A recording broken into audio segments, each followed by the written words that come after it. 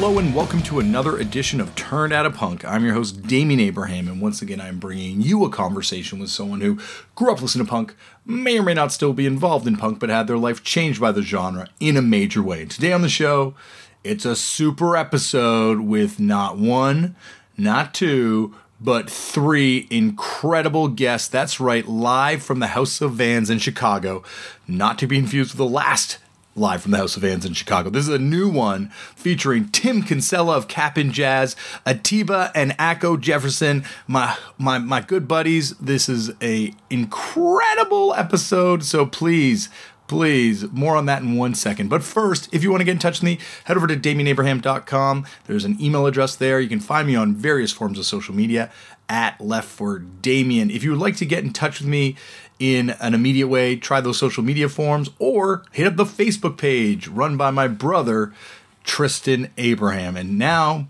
I gotta say, congratulations to Tristan, who just had a baby. He welcomed a beautiful child into this world. So Tristan, I love you. This whole episode is kind of dedicated to you. Tristan was going to come on this trip with me, but given that his baby was coming any day now, wisely opted not to go. So this is an episode dedicated to my brother and show producer, Tristan Abraham. And if you would like to wish Tristan a congratulations yourself, you can do so by hitting up that facebook.com Turned Out a Punk page. If you don't use Facebook, like myself, and you would like to check out some of the stuff that gets sent into the Facebook page, you can go over to turnedoutapunk.tumblr.com. And if you would like to support this podcast, the best way to do so is by telling all your friends, spreading the word, tweeting it out. Thank you, everyone who's been tweeting me stuff about listening to this podcast, discovering this podcast. I really appreciate people spreading the word about this thing. And if you would like to support us in a way that helps us, if you use iTunes, you can write a review and rate this show. That would be a big help as well. Well, here I am in Japan. I've been in Tokyo now for a few days. Actually, it's kind of like over a week at this point, but I'm having the best time. I got to see Gauze. I got to buy a bunch of records, which I've been looking for a long time. Right now I'm holed up in my room, so I don't buy any more records. And I've gotten to see a ton of incredible wrestling, and that's going to be coming out on Vice in the future on this wrestling project I've been working on. But today's my day off, and what better to do with your day off in Japan but go see more wrestling! So tonight I'm going to go to see the G1 Climax. Actually, I'm going to leave right after this to go and see the G1 Climax and get to see Okada and Omega. Oh my gosh, if you're a wrestling fan, you know that's a big deal. If you're not a wrestling fan, fuck you. No, I'm just kidding. If you're not a wrestling fan, that's fine. But still, you should check it out. It's pretty good these days. There's a lot of really cool stuff happening.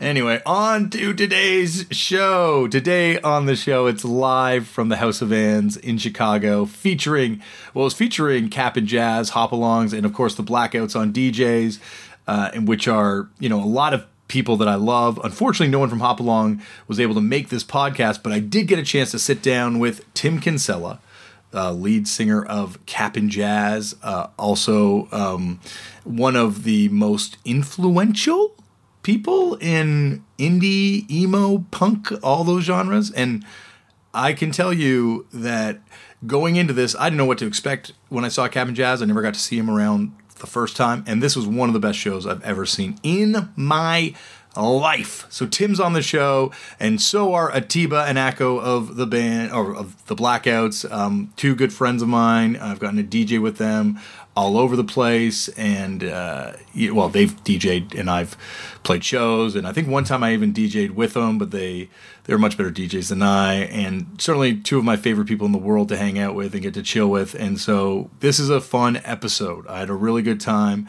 And it's all thanks to the good folks at Vans, who are the sponsors of this podcast. Thank you, everyone at Vans. Chuck Redu, of course, Brooke, everyone who got me out there. Vans, of course, has come on board with this podcast.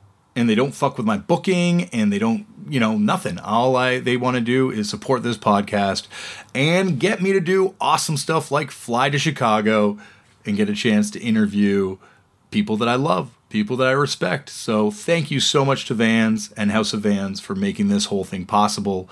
I'm so happy I got to do this because I also got to hang out with Big Joe from Lifeline Records and the legend himself, Jeff Johns. You'd hear me talk about Jeff Johns. I left that little chunk in the middle where I talked about Jeff Johns' significance to more recent years, or not so recent anymore, but my era of Toronto punk and hardcore on the show as well. So it's like a full house. I gotta move on so you guys can sit back and listen to this thing because it's a doozy. It's a real doozy. Once again, though, I gotta say, love you, Tristan. Congratulations on the baby because that is incredible. And I think that's about it. I'm gonna sit back and let you relax and listen to live from the House of Vans in Chicago. Tim Kinsella, Atiba, and Akko Jefferson, the Blackouts, on Turned Out a Punk. Hello and welcome to a very special Vans Presents Turned Out a Punk with Tim Kinsella!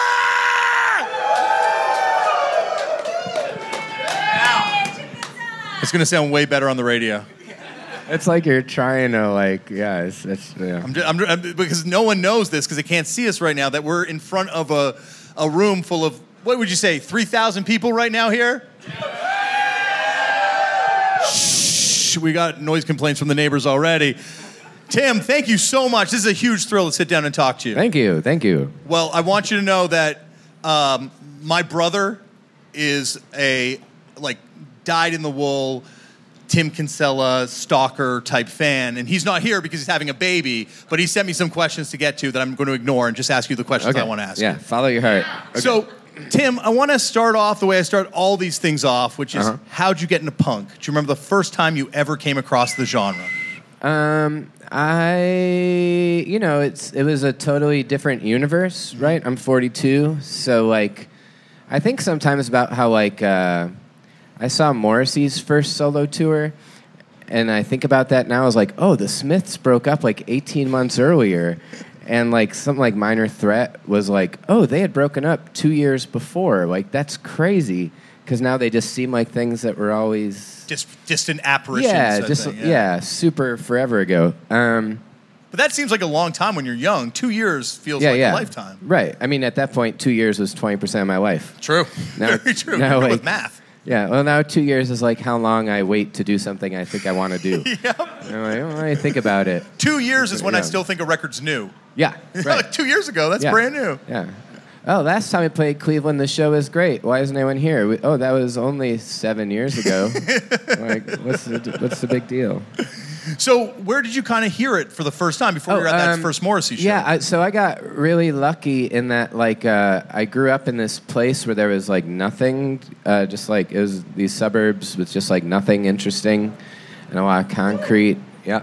And, but there were 2 record stores right there that were kind of the only interesting place. So my parents would give me $5 for mowing the lawn, and tapes were $7.98 at the place, and so I could bring back the tape from the week before, and they would give me $3, and then I would get a blank tape and a new tape with the $5, and $5 on the credit, and so I would just listen. I would get one new record, and I didn't know at the time that they were the punk rock specialty store that people traveled to. It was just the only place I could walk to that was interesting. Yeah. And then we had these super rich neighbors who probably aren't super rich, but comparatively were.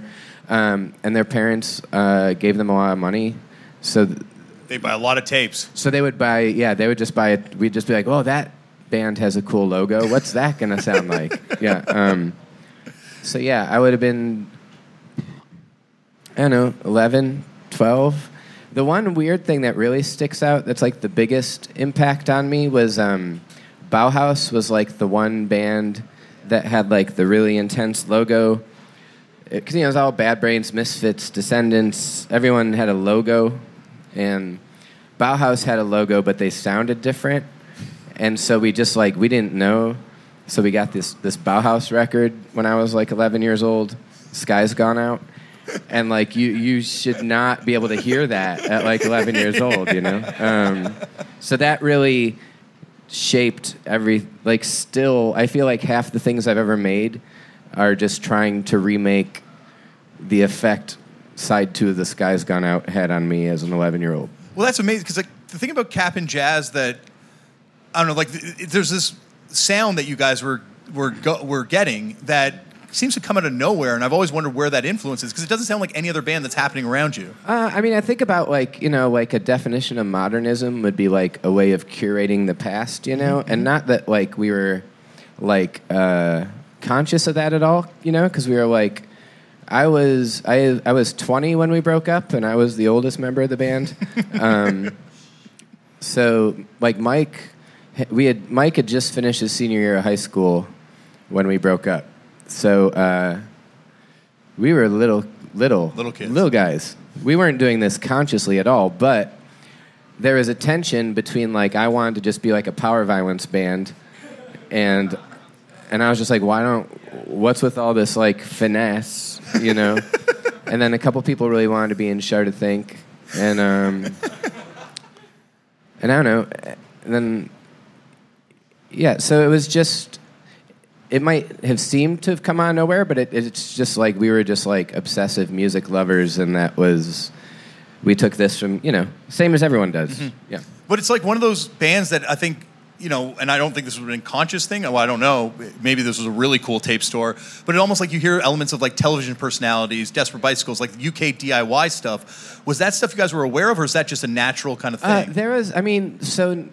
We were through like so there's 2 record stores. One was like 5-minute walk from my house, and the other one was like a 7-minute walk. And the 5-minute walk was like a super like Marillion hippie Pink Floyd store. And then a couple minutes further walk was like the punk hub. So there would be flyers there for like, you know, Screeching Weasel and Peg Boy and stuff. And so it was weird because we would just see the flyers and be like, what is up with this sports bar on the night off? There's this event, you know, and it was very mysterious. And there's no internet, so you didn't know what a band sounded like. You would just see zines, and you would see like a black and white photocopied picture of a guy falling down and be like, oh, I got to hear that, you know? So yeah, there was much more mystery at the time. Yeah. So through the record store, we did get tapped into this local community of these DIY shows.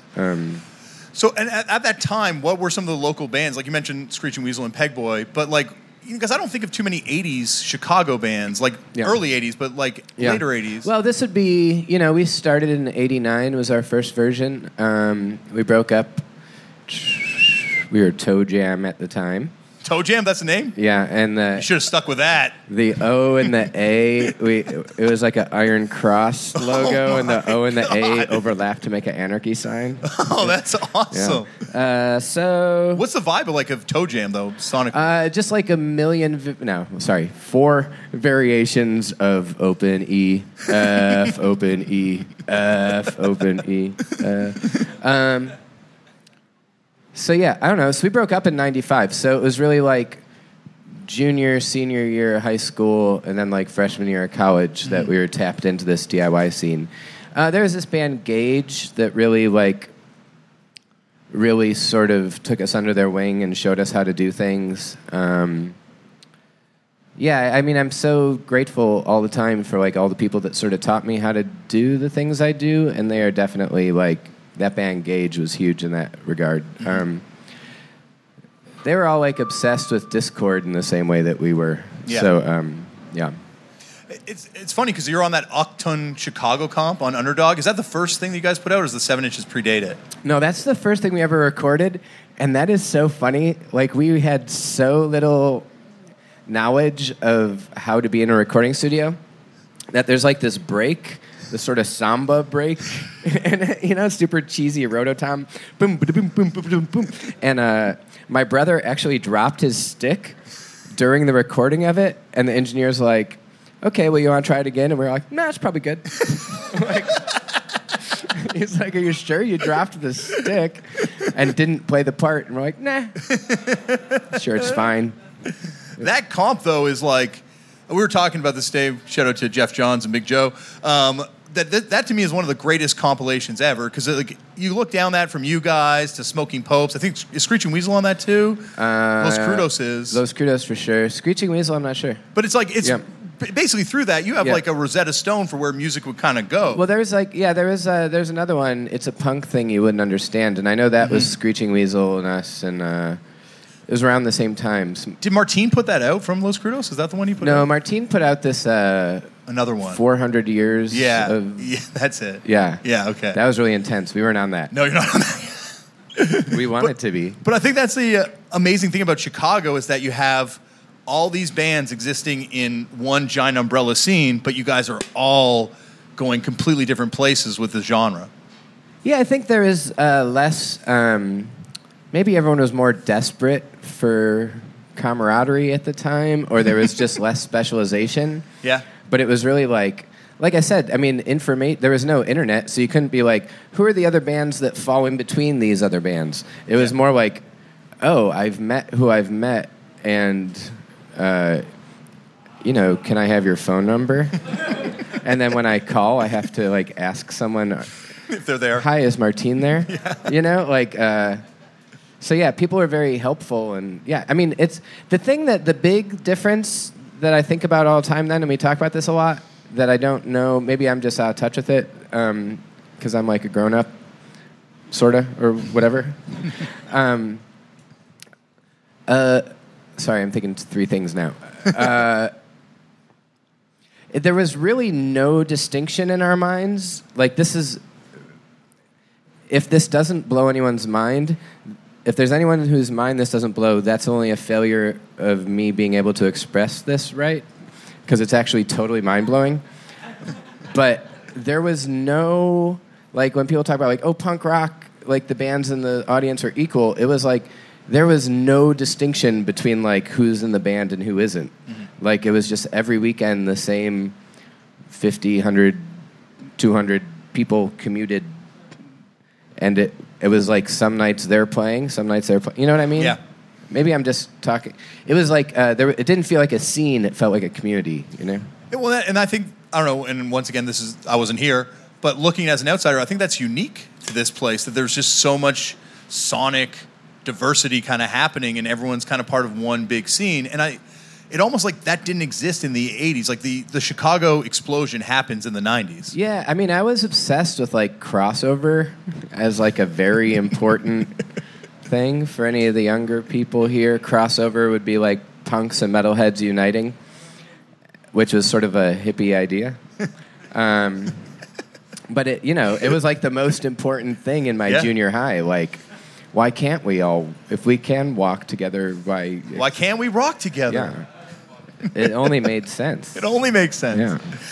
So at the time you guys are playing, did you feel immediately like you're part of the Chicago scene, or is there like kind of a process of getting into it? Yeah, no. I'm still in my hazing phase.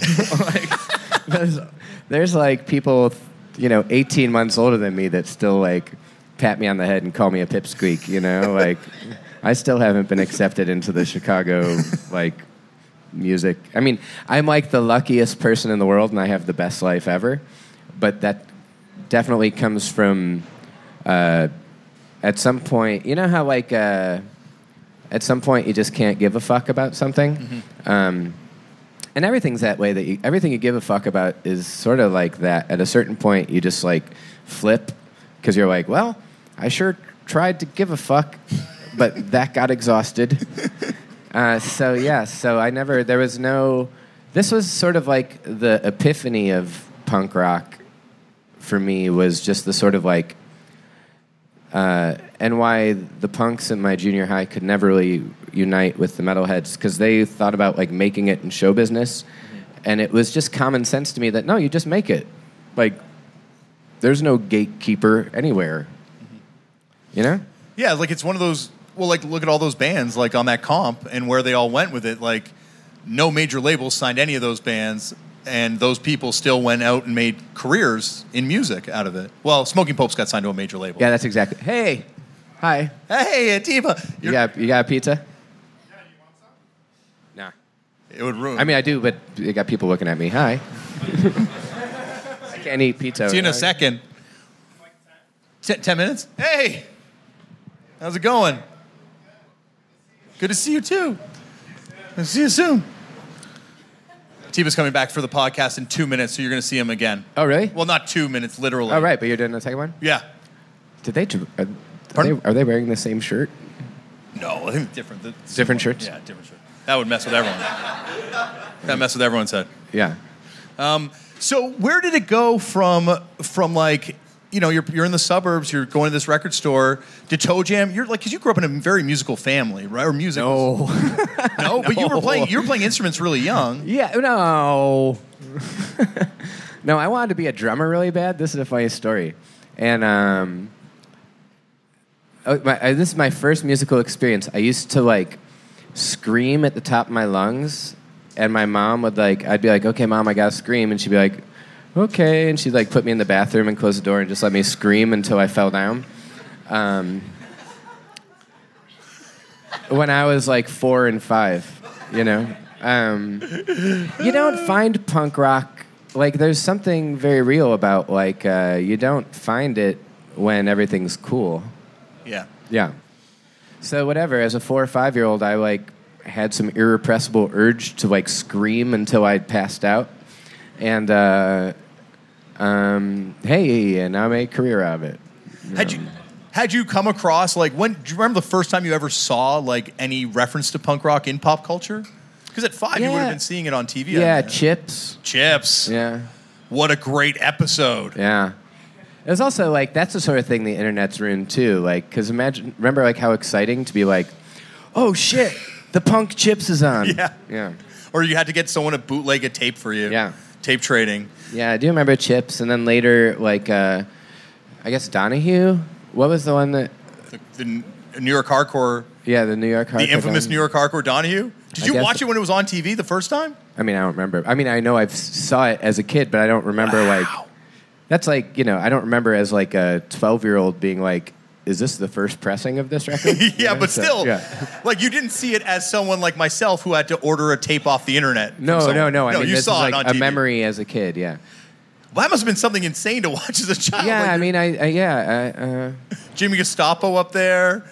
The Cro-Mags are in the audience. Yeah. Vinny Stigma gets up and talks, gives a speech. Yeah, see, I don't even know what any of that is anymore. You got to watch it again, Tim. You got to watch it again.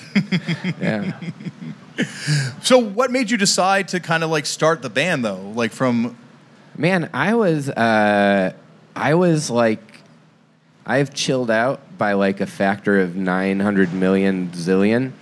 And when I was like 14, I was like, come on, you guys, we aren't taking it serious enough. No, practice every day. What the fuck? You know, I was like, until I was about 38. That's how. Wow. Yeah. I was like, come on, guys, we got a real chance here.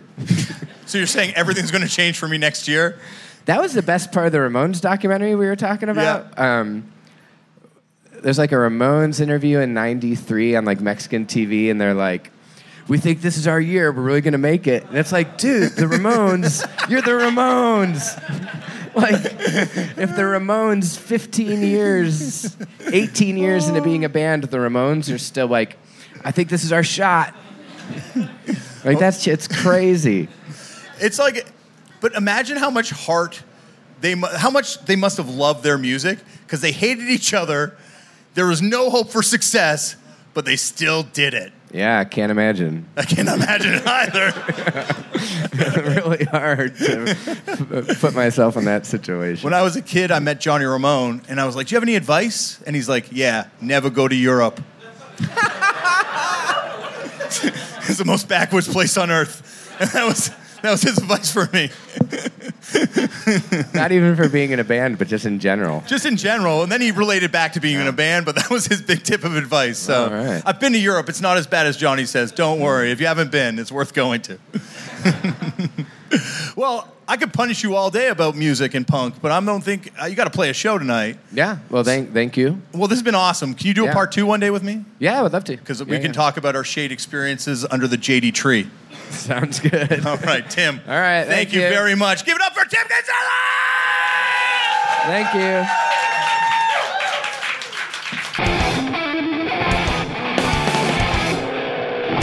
This is this awkward part that we actually edit out of the podcast when you listen back, where I have to fill time while the other person comes. So in that time, I will talk to you about the fact that that man right in the back of the room, Jeff Johns, yeah, he's looking away like no one can see him, but that guy is responsible for Toronto punk and hardcore actually happening on an international level. Jeff, you're shaking your head and he's going to walk away. But here's the thing. He put my band on Fucked Up. He put all our bands on. So that guy, Toronto, owes a debt to Chicago by way of Jeff Johns over there.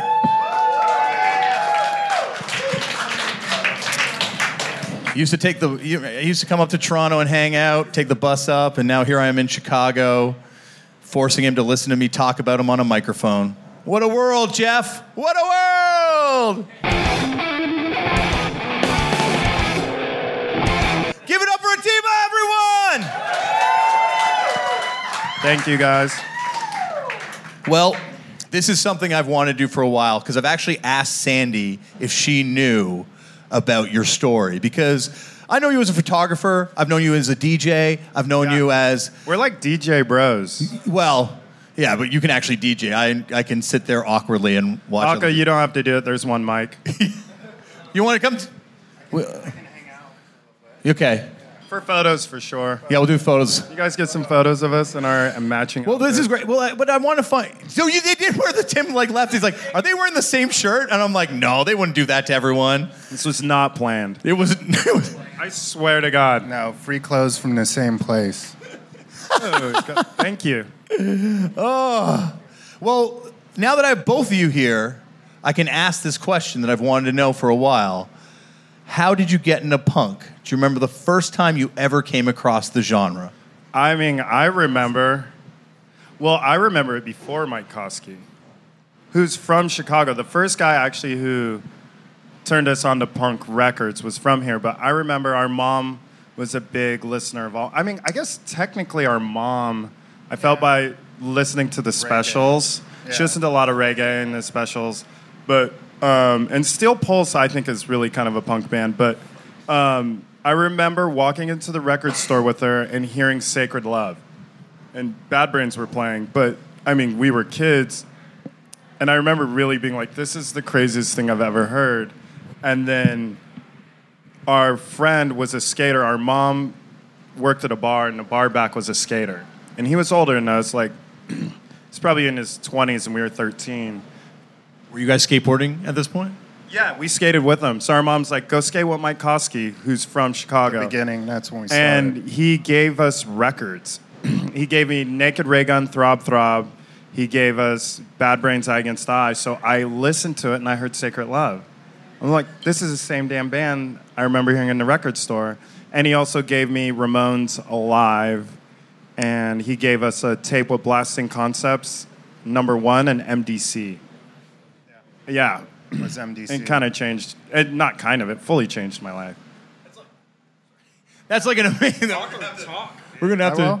Okay. It's kind of like amazing, like what a starter pack to get given. Like that's like no duds in there, right? No airball. No airball at all. Because you know we're recording this. Oh, okay. So just saying that. Hi, guys. Hi, Mom. It's live, but it's going to be live in 2 weeks, so don't fuck it up, Akko. Can we cuss? Oh, you definitely can cuss. And also, there's 3,000 people watching us right now. They can't see, so they have no idea. Cool. So what else are we talking about? So where did it kind of go from there? So you get this like incredible starter pack, but like where do you take it? Like that's... Well, that's when we started like getting our own jobs so we could get money to buy records. Like that, I was thinking about it the other day where it's like kids these days, no offense, I sound old, but it's like, okay, $10 a month, you get everything that you want. Like where we had to work. Yeah, I have like a SST tattoo and Discord. So you bought everything off the label. Yeah, every paycheck was going to records. Yeah, I like that Flipper shirt, by the way. That's a great shirt. And the thing was, you also like bought these records, and you didn't like them at first, but we'd get paid once a week. So you'd buy like, you would think you were buying a punk record, and you'd buy like, I don't know, Meat Puppets, and you'd be like, what the fuck is this? Easy listening. And then by the end of the week, you loved it. And that's what was really rad, I think, about Discord and SST specifically, because they opened my ears to so much different music instead of just being like a punk label that was just strictly punk rock. And to me, that's like totally changed the way I listen to music. And luckily, we had a good mom who listened to a lot of reggae and metal and, you know, hippie music and jazz and funk. So I like everything. I mean, I literally love it all. So where did you guys? Then you're buying records, but what's the point where you kind of make the jump to actually going to a show? Were you aware of local bands or anything like that? Yeah, it was like the local bands, but we grew up in such a small town. There wasn't much. Yeah, we grew up in going Colorado on. Springs. Well, we grew up in Manitou Springs, but Colorado Springs is Like there's tiny.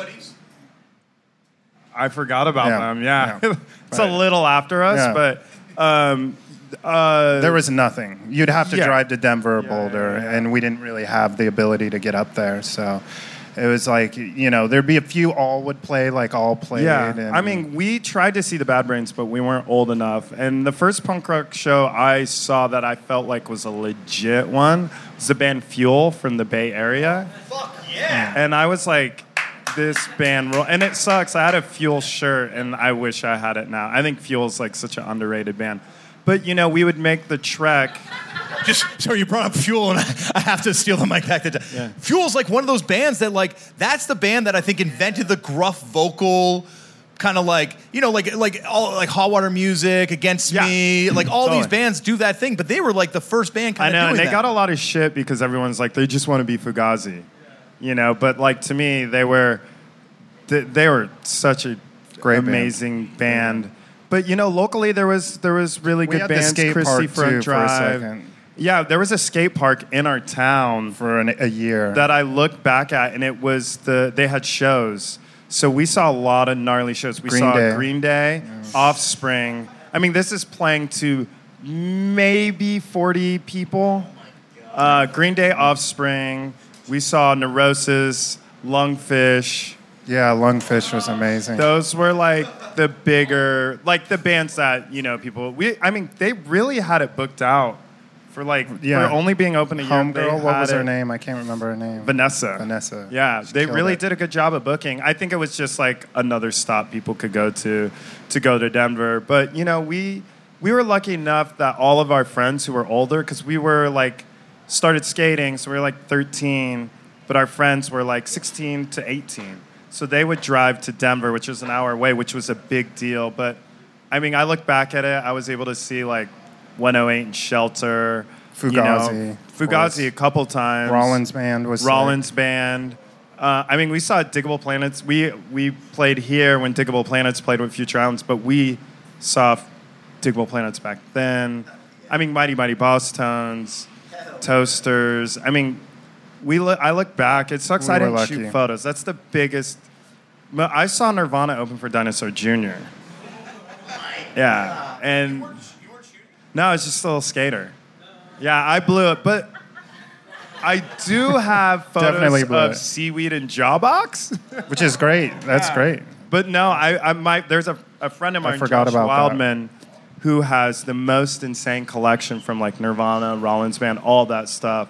Jesus Lizard. Tool was opening up for Rollins Band back then.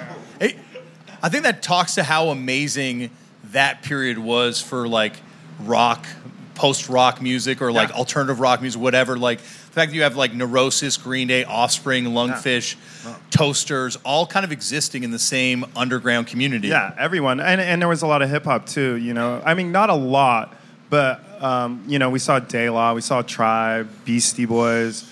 I mean, there is a festival that I have photos. So this is why I have photos, but it was one of my favorite Chicago bands, Peg Boy. How many Peg Boy fans are in the house? Not enough. Okay, that's okay. That's enough. That's Peg enough. Boy, all. It was Peg Boy, all, Common, Far Side. Common, yes. Also Beatnuts. Chicago. Beatnuts. PH, not the metal. I mean, they were kind of metally, Way right? harder. They were Rev, yeah. And the kicker, Fluff, if anyone knows who Fluff is. Yeah, I love still to this day. Yeah. So, I mean, we were lucky that that stuff came through. I mean, I saw Built to Spill on their first tour because I didn't get to see Tree People. Yeah, we missed Tree People. We missed Tree People. Took a lot of L's. He saw the Grateful Dead, though. I did see the Dead. Very jealous. It was amazing. With Jerry, obviously. But I saw Nirvana, so that's our competition. Why did you not? Were you not into the Dead at all?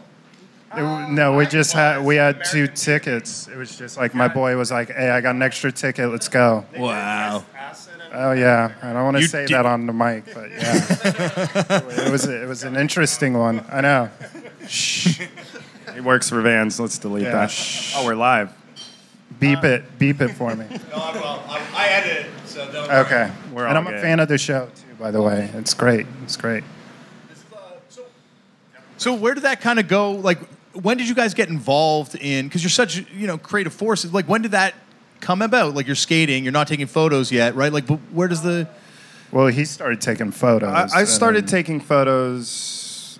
I got in a fight with him and broke my hand. Is the story. All right. And I had to take an art elective, so I was always into Spider-Man. And my friend was a photographer, Josh Wildman, the guy I was talking about, who has all the great photos. So I just picked up a camera. I was 16. Yeah, junior right year. around then.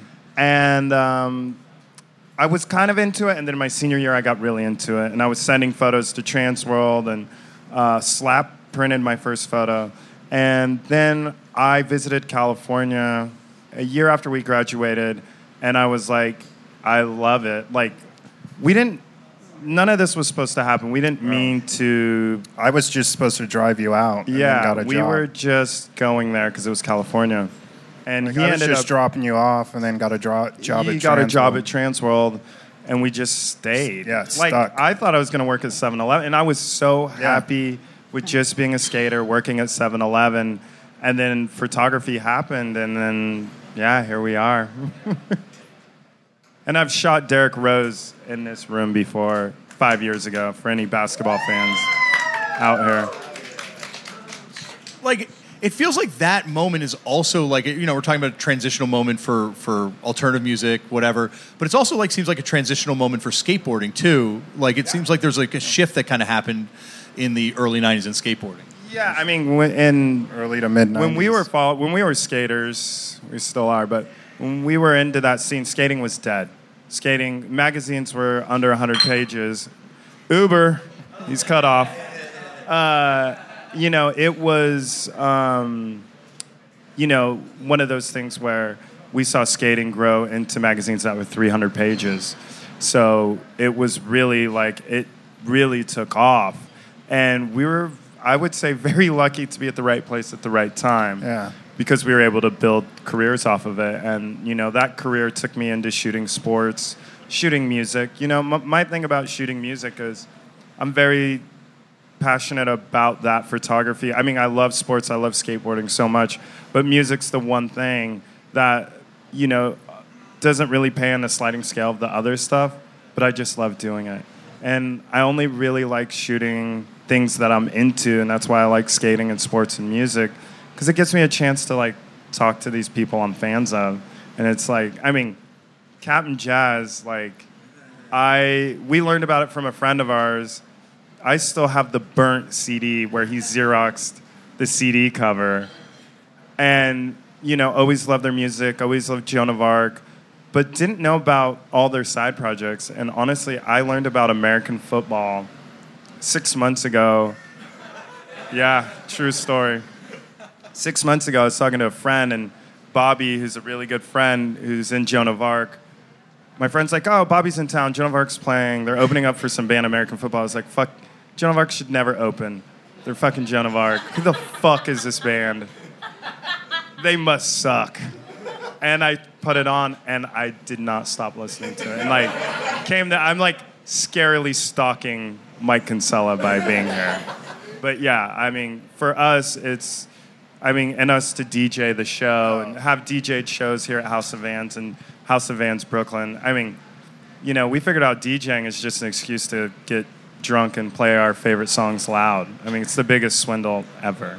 I want to talk to you about the photography side of things. So I think that's something that kind of gets you talked about the lack of remuneration that happens to photographers in music. And I think that's something that's a horrible thing that kind of has gone on. But if you look at how important photography has been to underground music, it's like that's the only documentation you have a lot of times. Well, yeah, I mean, you look at this mic's louder. Yeah. Hi, guys. Hot mic. Yeah, I mean, like Glennie Friedman was a huge influence on my career. And the fact that it's crazy, photographers can be at the right place at the right time. And he's probably one of the most, I'll even say it, luckiest by being at that place at the right time. I mean, to shoot Misfits and Minor Threat and all these bands. But, you know, that's what breaks my heart a little bit about online music is because as a kid, we would just sit and study album art, the cover, the photos, the thank yous. There's so many less photos too because now the internet you can just click the hashtag and see the band. Yeah, and that's what's before actually it was a mystery. It was like you'd see a zine or something like, oh, that's what those guys look like. Wow, that's crazy. Yeah, I didn't realize what a lot of people. We're really good friends with John Stanier from Battles and Helmet. I was a friend with him for probably. Whoops, sorry. I thought my phone was dropping. I was a fan of his. Now you can tell us apart. I was a fan of his music, and we were hanging out at this bar, Max Fish, in New York for 6 months. I didn't know what he looked like. I saw him as a kid. I saw Quicksand open for Helmet, but I didn't. You know, that was 15 years later. 15 for sure. And I didn't know what he looked like, and he's like one of my dearest friends now. And someone's like, you know, he's in, and I loved Battles. It's like, and they didn't have any photos. Battles didn't have photos on their album artwork. So, you know, but I think that's what's amazing about, you know, people talk about social media and specifically Instagram, but, you know, I think that is what's rad with photography is it's given all photographers a platform to showcase stuff at any second. And to tag a band is an amazing thing because all of a sudden, you know, you might be playing a show and you don't realize probably some amazing photographer shot some amazing photo until they tag you. And that didn't happen back then. Maybe a zine was the only way. But you're right, no. But you're right, like there was a lack of documentation. So you would study those photographs. So there's almost like a deeper appreciation of the art of photography back then. Right. Like how many times have you looked at that photo of the guy at the Wasted Youth doing the flip into the crowd and 100%. Just like seeing the faces and 100%. Stuff? Yeah, I mean, there's that Rev cover too with some dude just you know, all that stuff. Backflips at HR. You know, it's like I mean, any Bad Brains photo was like, oh my god, that's what they Fugazi look like. Too, is like Fugazi. I mean, the first Fugazi record. You know, and it's really cool because if you look, I mean, this is how much I studied it because there's the cover and then on the back is another photographer shooting, Glenn Friedman shooting them.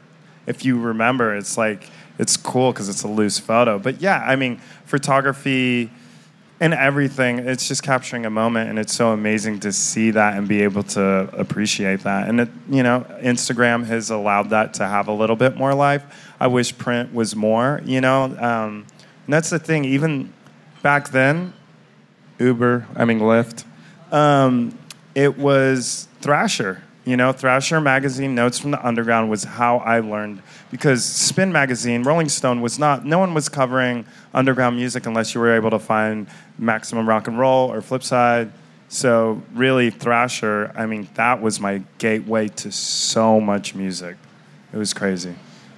And it's funny, too, because like there was a big thing made, or at least I perceived a big thing made about skateboarding artists like maybe 10 years ago, and the idea of like, these guys are skaters, but they're also artists, and it's like, that's been that way the whole time. Like, skaters had to be artists from the get-go. Neil Blender gone. Well, I mean, Pusshead was a skater. I mean, he's one of the most famous artists in music and stuff there is. You know, it's crazy how that just goes hand in hand, you know. I mean, skating and punk rock. I mean, let alone skate videos. I mean, how many bands did we learn from a skate video? So much, all skate videos. Especially before the internet. It was like, okay, all of a sudden Alien Workshop had All Dinosaur Jr. Like, okay, cool. You know what I mean? It was like all the Ohio Skate Out had, you know, Minutemen. It was like, that's how you learned about it, you know. It's just crazy. Absorb it. Just take it all in. Yeah. Yeah. And it's funny you say Dinosaur Jr. because I don't think that's a band that, in 2017 people associate with skateboarding.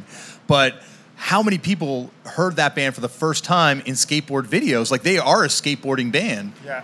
I would say they're next to Suicidal Tendencies and stuff like that. They are the skate rock band, but obviously how saturated things are. But I was actually very lucky, ironically, because we're at House of Vans a year ago to direct. I got the opportunity to direct a Dinosaur Jr. video at House of Vans, Brooklyn. I'm a very big fan. I have a band, and we actually opened up for them in Paris at a Thrasher party years ago, and that was on our birthday, actually. But we were hammered. It's a whole nother story.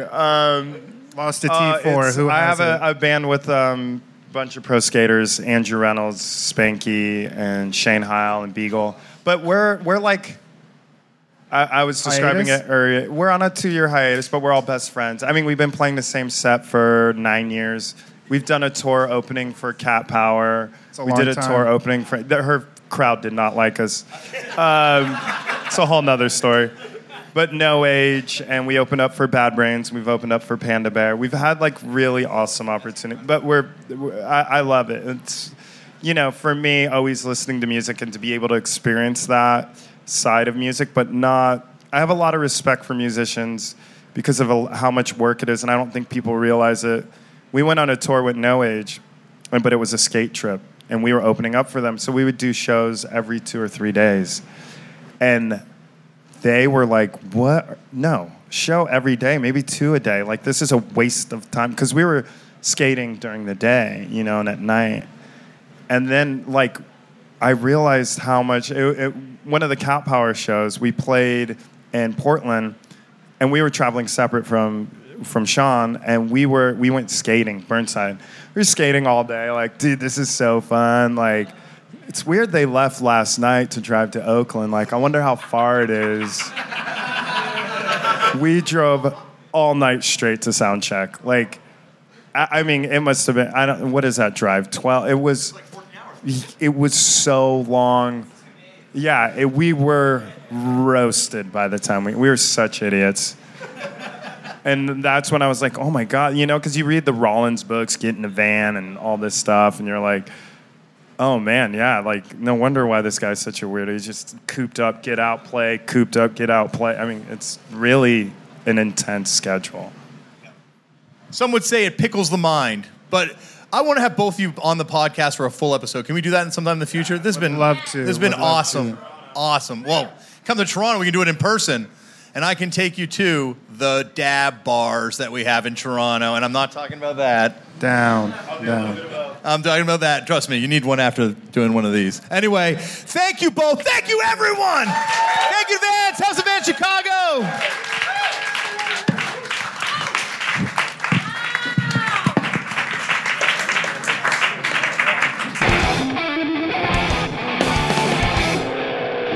Thank you, Echo. Thank you, Atiba. And thank you, Tim, for coming on the show. And once again, thank you so much to Chuck Redu for recording this thing and doing such a great job with it. And thank you to Brooke, and thank you to everyone at House of Vans for having me down there and treating me so well. Oh, and shout out to Stu.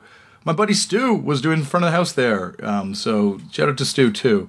It was a blast. I had an amazing time. And I think you got to hear that I was really enjoying myself down there. I have had nothing but fun times also over here in Japan so far. I got to run now because I got to go make this wrestling show. But before I do, I'm not going to leave you without a podcast next week. No. Next week, I will be back. And I will be back with a legend. I will be back with John Doe of the band X.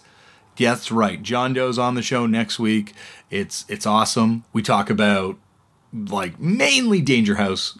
We talk about the early years of X. But you know the drill when you're talking about this podcast. That is next week on the show. Everyone, as I sit here in a hotel room in Tokyo making a TV show about wrestling, talking to you on a podcast about punk, go out there and make your own culture. Follow your dreams. Make it all real, because trust me, I never thought this would be happening, and it's happening. So it can happen for anyone. Go out there and do it. Thank you, everyone, for listening. I love you, and I will see you next week.